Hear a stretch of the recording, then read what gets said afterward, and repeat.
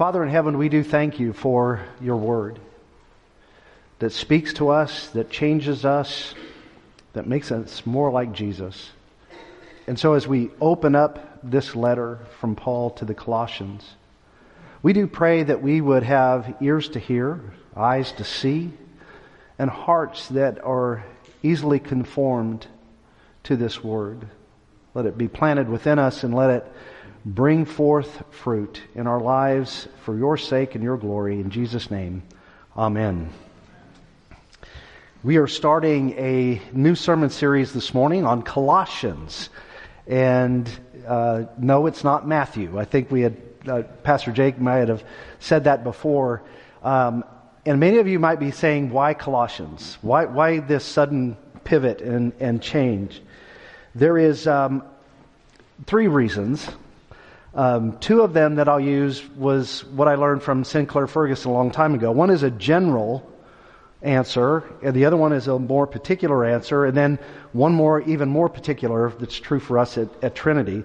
So let me give you the first answer as to why study Colossians. Well, Paul wrote to Timothy in his second letter that all Scripture is God-breathed, that it is profitable for teaching, for reproof, for correction, and for training in righteousness, that the man or woman of God may be complete and equipped for every good work. We are to be students of the Word. We're to take it in. We are to be established in the faith and educated in the faith and then living it out. So that's a general answer. Now a more particular answer with regards to the study of Colossians. Sinclair put it this way, said that there is a need that Colossians speaks to in the contemporary world. The first of which is that we as Christians, as followers of Christ, need to have a great vision of Jesus Christ, His preeminence. And we should really know how to live the Christian life. Both of those come from Colossians. And the third one I'll insert in here, the elders, the session. We have been working, I think more than a year, on mission and vision for the church. And you've heard a lot of things about the Vine Project, little bits and pieces here. I'm sure many of you are concerned. Every time Jeff gets up there, he talks about mission vision, talks about the Vine Project. I'm confused. I don't understand. Colossians breaks it all out. It will do a better job than I ever could do to speak about the mission of the church and the vision of the church, both of which are biblical. They're not something that we've conjured up on our own. And so that's the third reason we're doing this. And there's 3 words that I want you to be able to handle. I will repeat these over and over and over as we're going through this study of Colossians. 3 P's. Preeminence, purpose, and participation. Preeminence, purpose, and participation. So why don't you say it with me? Preeminence, purpose, and participation. Those are 3 things that are going to come forth in Colossians. They will speak to our mission as Christians of Christ Church and the vision we're to have to speak the gospel, to proclaim the gospel. And so those are some things that we want to highlight as we go through. The preeminence of Christ, the purpose of God, and our participation in it. And so those are the things that we'll do. So anytime that you start a new study, particularly in the epistles, it's good to have a little bit of background. So I want to give you a little bit of background, and hopefully it's not so dry as to what is going on. I'll try to do this. John Woodhill, I think his name is, he put it more in a narrative form, and I'm going to try to follow what he had to say. And so Paul, on his 3rd missionary journey, this is captured in Acts chapter 19, travels to a bustling city of Ephesus. And he goes to Ephesus and he begins to proclaim the gospel of Jesus Christ. And as he is there, he's teaching.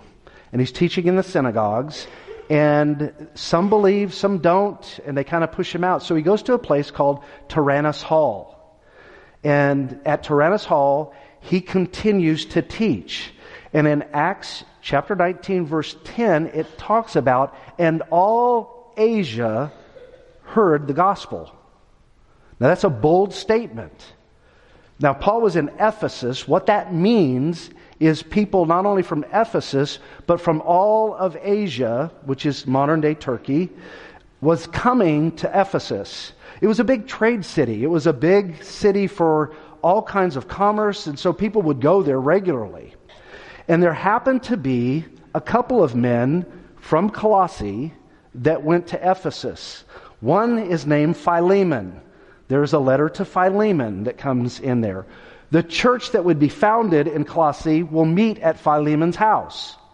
The other gentleman is an evangelist, or became an evangelist, Epaphras. He came from Colossae, and he came and he heard from Paul, learned the gospel, and then took it back. Preached it in Colossae, preached it in Laodicea, preached it in Hierapolis. 3 cities that are in this Lycus Valley. And so those 3 cities, that triad of cities, received the gospel and churches began springing up. This is somewhere around 52 to 56 AD. And so things are going well. Now, Colossae as a city was once a great place to be as well. But over time, it started retreating into the shadows of Hierapolis and Laodicea. Those 2 became the rich city centers in this triad of cities. Hierapolis would be considered a resort city. Laodicea was that of rich people. So much so that in Revelation, John says of Laodicea, because they started turning away from Christ, you're neither rich nor poor, you're lukewarm, you're not neither hot or cold. I'm about to spew you out of your mouth. The one thing about Colossae is Colossae was a vibrant church, even when it became a poorer place to be. Vibrant church. But then sometime later, after Paul had gone to Jerusalem and then appealed to Caesar and ended up in a Roman prison, around 60, 62 AD, so about 10 years after this church is started, by Epaphras, Epaphras makes a trip to Rome. And he goes, Paul, we got a problem. He goes, everything's been going great. Okay, it's really going good. And for the most part, the church is doing well. But there's a problem. And it's the problem that the Colossians were having that we'll dive into, but we're not going to get real deep and caught up in the weeds. There is over 44 different opinions on what the false teaching was. So I'm going to boil it down to 3 categories that are pretty easy, that all the commentators seem to agree upon. That this false teaching that entered into the church had 3 parts to it. One is Greek philosophy, which makes sense in that day and age. Koine Greek was the common language. A lot of Greek philosophy had passed throughout the entire world. The second thing was Judaism and the law, and little syncretistic type things that are entering in. And the other one was just flat out Eastern mysticism. So if you take all those things and you mash it up, and then you add it to Christianity, that's what was happening within the church at Colossae. So if you want to look at it one other way, it was Christ isn't enough. I know you're a Christian, you believe in Jesus, your sins are forgiven, but if you really want the fullness, all the benefits that come with Christ, it's Christ and something else. Call it Christ plus. It's not enough to have a subscription to Disney or to Hulu or something else or ESPN. You got to have the ESPN plus. You got to have the Hulu plus. You got to have a little bit more to have all the fullness of what it is. The problem is that's counter to Scripture. Christ is all we need. We come to faith through grace alone, through faith alone, in Christ alone. Him and Him only is all that we need. And so Paul's writing back to the Colossians to make that statement. Christ is preeminent. You need nothing more than that. So hopefully that kind of gives you an idea of what's coming to pass in this. In these this false teaching, it'll come out as we are going through this letter in weeks to come. They offered a new spiritual fullness. They wanted you to have more fullness. A new spiritual freedom. There's more to do in life. And they offered insight on how to deal with evil in the world. How to deal with Satan. As if Christ isn't enough. He's not, Paul will say, He's over all rule and authority and dominion. And then they would teach people to practice asceticism. You know, you've got to punish yourself to get across the finish line for Christianity. And then there's always, in any kind of Greek philosophy, Judaism, and then this mysticism all mashed together, you got to have a secret knowledge, a deeper knowledge. The early seeds of Gnosticism, if you will. So there's some other things that we'll get to as we go through this. So Colossians, as we begin to get into this text, I entitled this message, Great Expectations. Great Expectations. And I did so because as you read through this first chapter and you get into these things, and Christ is preeminent. It is in His preeminent and us being in Him that we have a lot of great things to expect. And so I'm going to have 3 points for you. A great status that we receive. Okay, a great Christianity and a great gospel. So there's your 3 points for this sermon here this morning. So as we go into this, Paul's letters will always start with him introducing himself and who he's writing to. And so this will begin to take up this great status that we have as Christians. Paul is an apostle. He's in that Roman prison, as I said before, but he is an apostle because of the will of God. God has called him to do this through His divine plan and decree. When Christ met him on the Damascus Road and changed Paul, scales off of his eyes, he went from being a persecutor of the church to a promoter of the church. And so it's him and Timothy that are partnering in this letter. And so the great status comes through in who it's written to. The text says that it's written to the saints and the faithful brothers in Christ Jesus at Colossae. Do you ever think of yourself as a saint? Most of the time we will say, yeah, I'm a sinner. Sometimes we might go, I'm a sinner and I'm a saint. But when you think about the word saint, what do you think about? So the definition for this is that it's a holy one. It's one that's set apart for God's use.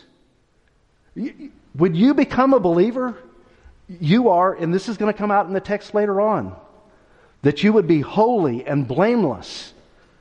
That you would be used for God's work. You are a saint. You should just be thrilled with that. That's the way God looks at you, as a saint because of Christ Jesus.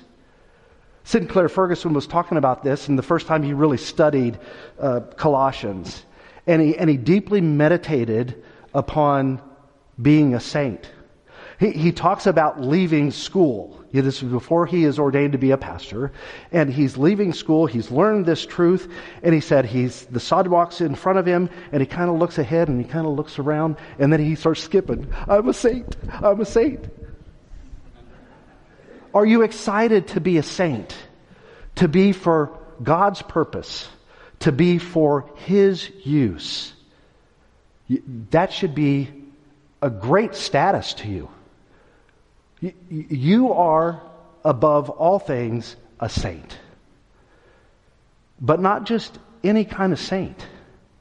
You're a faithful saint. It says you're a brother in Christ. Really, that word for brother, some people say brothers and sisters, but it's really brethren. It is brothers and sisters. The force of it is to say we are one. It doesn't matter if you're a man or a woman, old, young, baby, Silas. We are brethren, and we are faithful. These saints, us who believe in Christ, with the joy that comes with that, comes a faithfulness to Christ and His service. We recognize that we're set apart for service. And so we faithfully listen to the Word of God and we live it out. There is an aspect of obedience, and you do it joyfully. We as children of God look to please our Heavenly Father, the Lord Jesus Christ, through the enablement of the Holy Spirit, to be faithful and obedient with what He gives to us. And so think of it this way. Many of us have been kids. All of us have been kids. Many of us have had kids. And wouldn't you like to have had faithful kids at all times?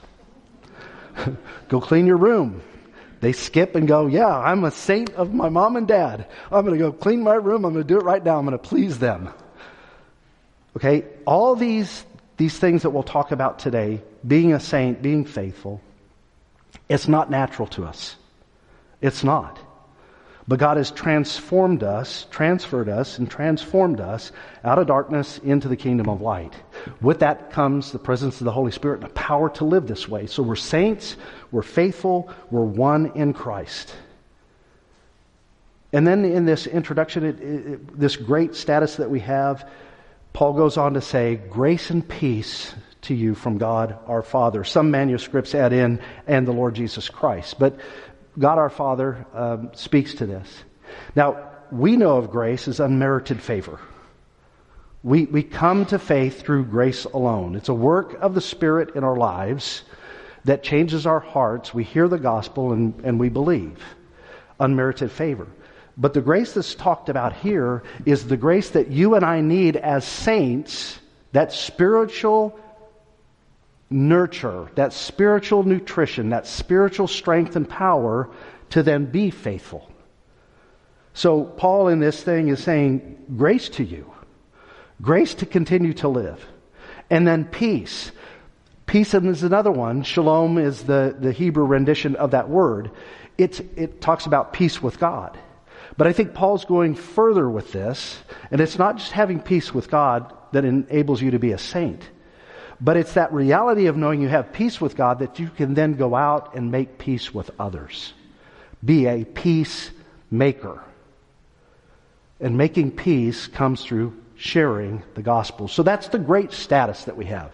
We're saints, we're faithful, we're united, and we have the grace of God and the peace of God to practice our sainthood. The second thing is a great Christianity. That's the second point that he gets on in this text. He says, we always thank God the Father of our Lord Jesus Christ when we pray for you, since we heard of your faith in Christ Jesus and the love that you have for all the saints, because of the hope that is laid up for you in heaven. There are 4 marks of a great Christian, of Christianity. We're all great Christians.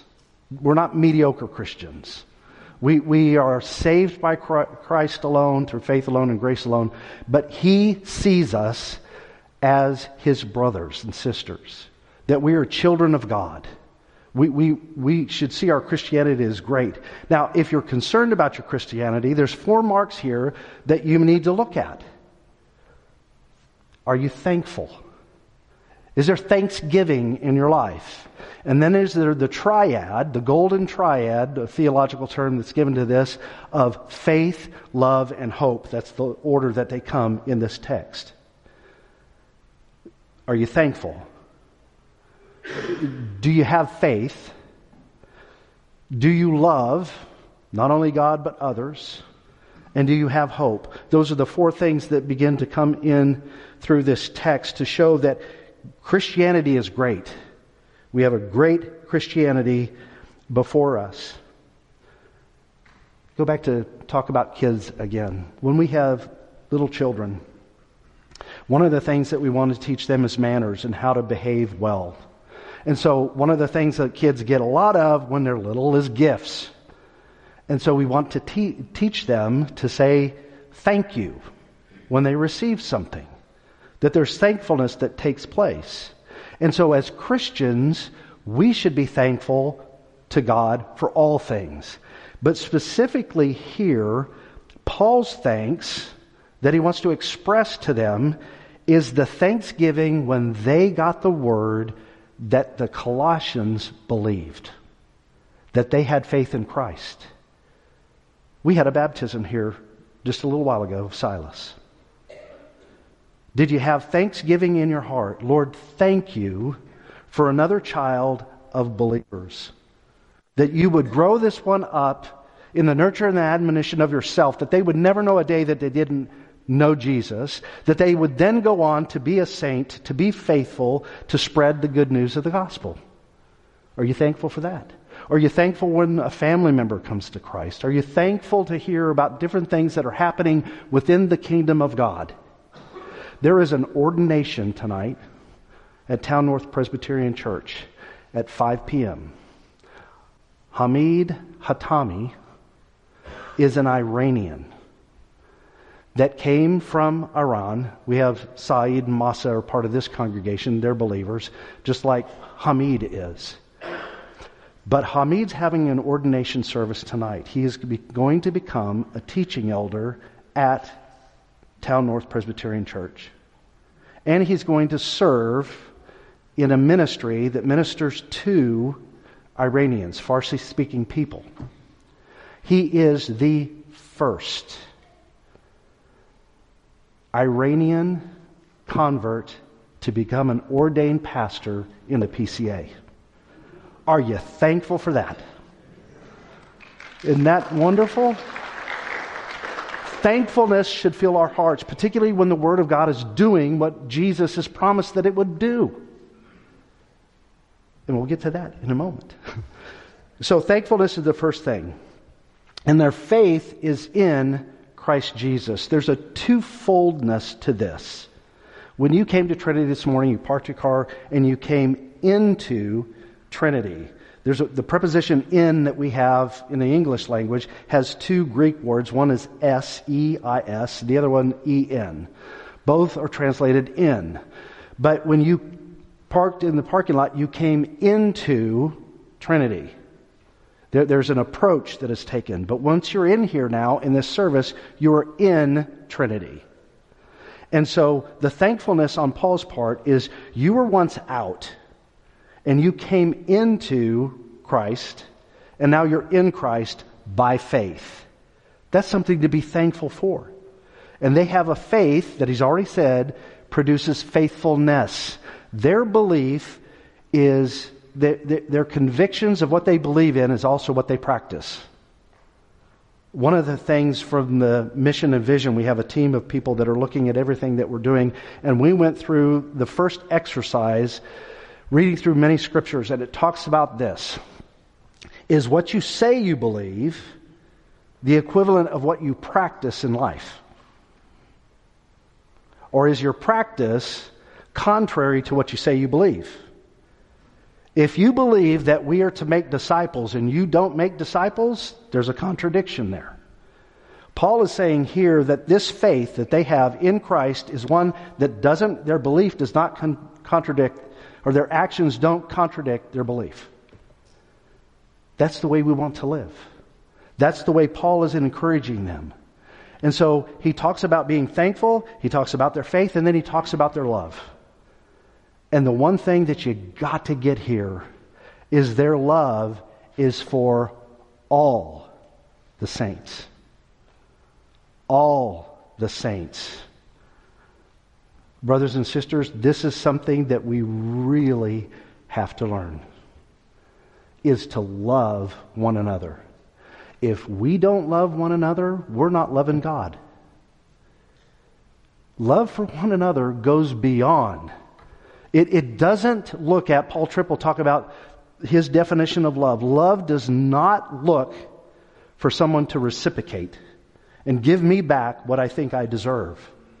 Love is loving another person and doing well by them regardless. We are to have that love for one another. But I think we get into a congregation like this, and we're supposed to be united, to be brethren. And we're really not. We're kind of fragmented. I like him, I don't like her. I like them, I like my own peeps over here, but I don't like them. That Paul says the great mark of a Christian is to be thankful, to have faith in Christ, and to love the saints. Not some saints, all the saints. That's hard. That is not according to your nature. But your transferred nature, the new creation that you are in Christ, it is possible by the power of the Spirit. Have you ever prayed, Lord, I don't like this person. Help me to love them. Help me to love them. I was taught some time ago. I wish I practiced this more regularly than I do. But if there's someone that you don't like, the best thing for you to do is to pray for that person. To pray God's blessings upon that person. To pray for their spiritual well-being. Not with a critical spirit at all. Just begins to pray for the best in their life. In their walk with Christ. In their vocation. For their kids. All those things. That changes your heart, brothers and sisters. You won't see them the same way as you pray for them. That's having a love for the saints. So this faith and this love, along with thanksgiving that we're to have, being great Christians, in this great Christianity, the motivation, the impetus of this is hope. Is hope. Hope isn't wishful thinking. Hope is a certainty. Just like last night you went to bed and you got up and the sun came out. Now it's overcast, but it's still light outside. Lord willing, this evening the sun will go down again. It's that kind of certainty that's going to happen. All that we have, the hope that we have, is in Christ, who is seated at the right hand of God the Father right now. And He is coming again. All that we have is laid up with Him in heaven. We're going to see in Colossians a little bit later that the reality is there's an already and a not yet. Even now, by faith in Christ, we were raised with Him to new life, forgiveness of sins. And we are seated with Him because our union with Him at the right hand of the Father. Therefore, we go to the throne of grace. We pray at the drop of a hat for all things that we have. That hope that we have is a reality, even now. And it will come to fruition in the coming of Christ. So these are great Christian marks. Thanksgiving, faith, belief in the Word of God that it is true. And love. You love God when you love others. And then the hope that we have in Him. So there's a great status that we have. There's great Christianity that we share in. And then there is a great gospel. A great gospel. Part of the problem that the church at Colossae was having is they never saw Paul. There was beginning to be some questions about, is the gospel that we got from Epaphras, is that really the true gospel? Or do we need some of these other things? Do we need a little bit of Greek philosophy? Do we need a little bit of Judaism and the law? Do we need a little bit of Eastern mysticism to come to fullness here? That was a question. And so Paul pins this, and this letter would have been read out loud for all to hear. And so he starts on telling them the greatness of the gospel of Jesus Christ. And in verses 5 through 8, he gets into the gospel itself. And I'm just going to recap some of these things here. The gospel is the Word of God. It's what is promised in Scripture. It is the truth. Absolute truth. It can be believed in. It can be relied upon. It can be trusted. And that is the gospel. And Paul says to them, this is what you heard. This word, this truth, this gospel. It came to you. And you heard it. and you responded to it and you believed. But the gospel doesn't just come one time. The Greek that's here has this idea that the gospel comes and it stays present with you. It reinforces you day after day.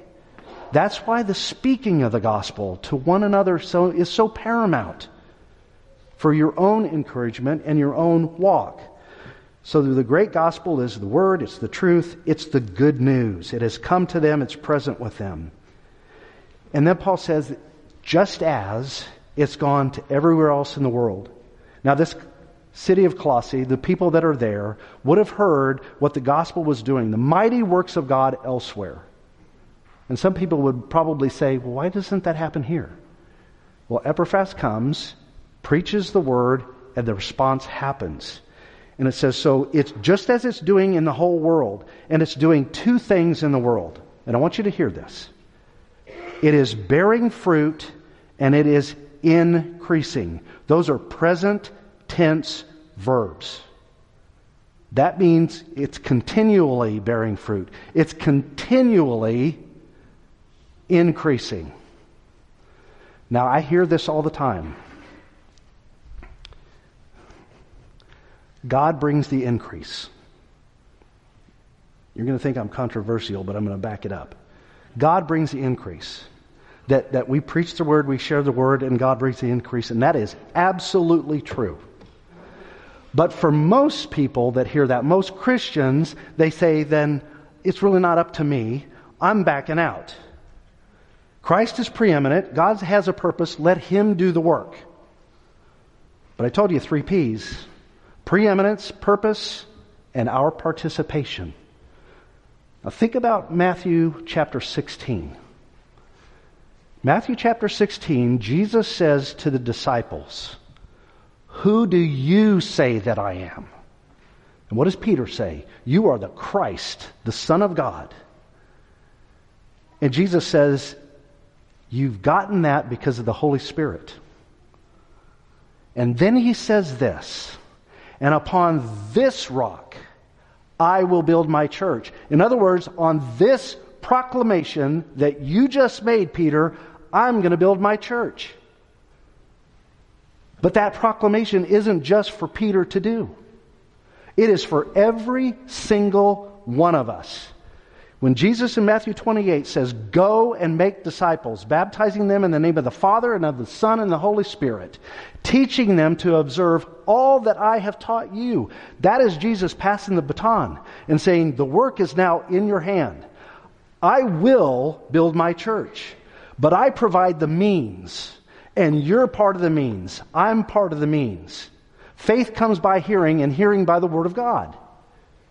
How does someone know unless someone is sent? How does someone hear unless someone speaks? Paul says here that the church is bearing fruit and it is increasing. I just want you to think for just a moment. What would happen to this local body if we grasp this vision of Christ's preeminence in the world, everything that He is? If we grasped and seized the purpose of God is to redeem lost people, and then we went out and started sharing that good news. You know, one of the things that is assured when you share the gospel, you're not going to see the work done in every time that you do it. But it guarantees that you will see fruit. You will see increase. My son Jake went to work right out of college for the Frisco Rough Riders. He began to sell tickets. And so he figured out real quick that it was a numbers game. That he would meet his quotas and then some if he made 120 calls a day. 120. And he was motivated because he knew I would hear a lot of no's, but I would hear yeses. There's one sure thing. If you never share the gospel, you're never going to see someone come to Christ. That's an assurity. You can't get anywhere if you don't do it. But if you do it, you're going to have no's. You're going to have people slam a door in your face, so to speak. But you will, because it's the means that God has given in Christ to spread the good news. And because He has elected some before the foundation of the world, and God has predestined them to become children of God unto adoption, to be holy and to be blameless, to be saints, because He has said that promise and He said this is how it's going to work. You share the word. They'll come to faith. It is a great, great gospel that bears fruit and it increases. And for that, again, he says you understood it by grace through faith. So with this in mind, in chapter 7 and 8, when he boils this all down, he talks about the gospel as what you learned from Epaphras. The root word for learn there is mathetes. That is translated disciple. When we are hearing the gospel, we are to be discipled. We're to grow in our knowledge, grow in our understanding, to be built up in the faith, that we will live it out as saints. That we would be like Epaphras in the latter part of verse 7, faithful ministers. This is an every member ministry. We don't rely on an Epaphras in every city. The church is to raise up, equip, and send out people to make known their love in the Spirit for others. Well, that's the way that it is to work. That's the way it's intended. That is our goal for the mission and vision of Trinity, is just as it's laid out here. We'll continue to learn more about that. But if you're here today and you don't know Christ, you don't have faith in Him, pray that you look to Him. Flee to Him. Pray to receive Him by faith, that you may be a saint along with the rest of us. Let us pray. Father in heaven, we do rejoice in your word and how it transforms and changes us. We pray that we would live it out, that there would be no contradiction between what we say we believe and the way we live. Father, but we need grace. We need strength. And so we look to you, Lord Jesus, and this table that is before us, this bread and this wine that we take and we receive by faith, to strengthen us, to build us up, to remind us of the forgiveness we have in the cup. Lord, all these things we pray that you will do for us, that we may live lives that reflect your own. In Jesus' name, amen.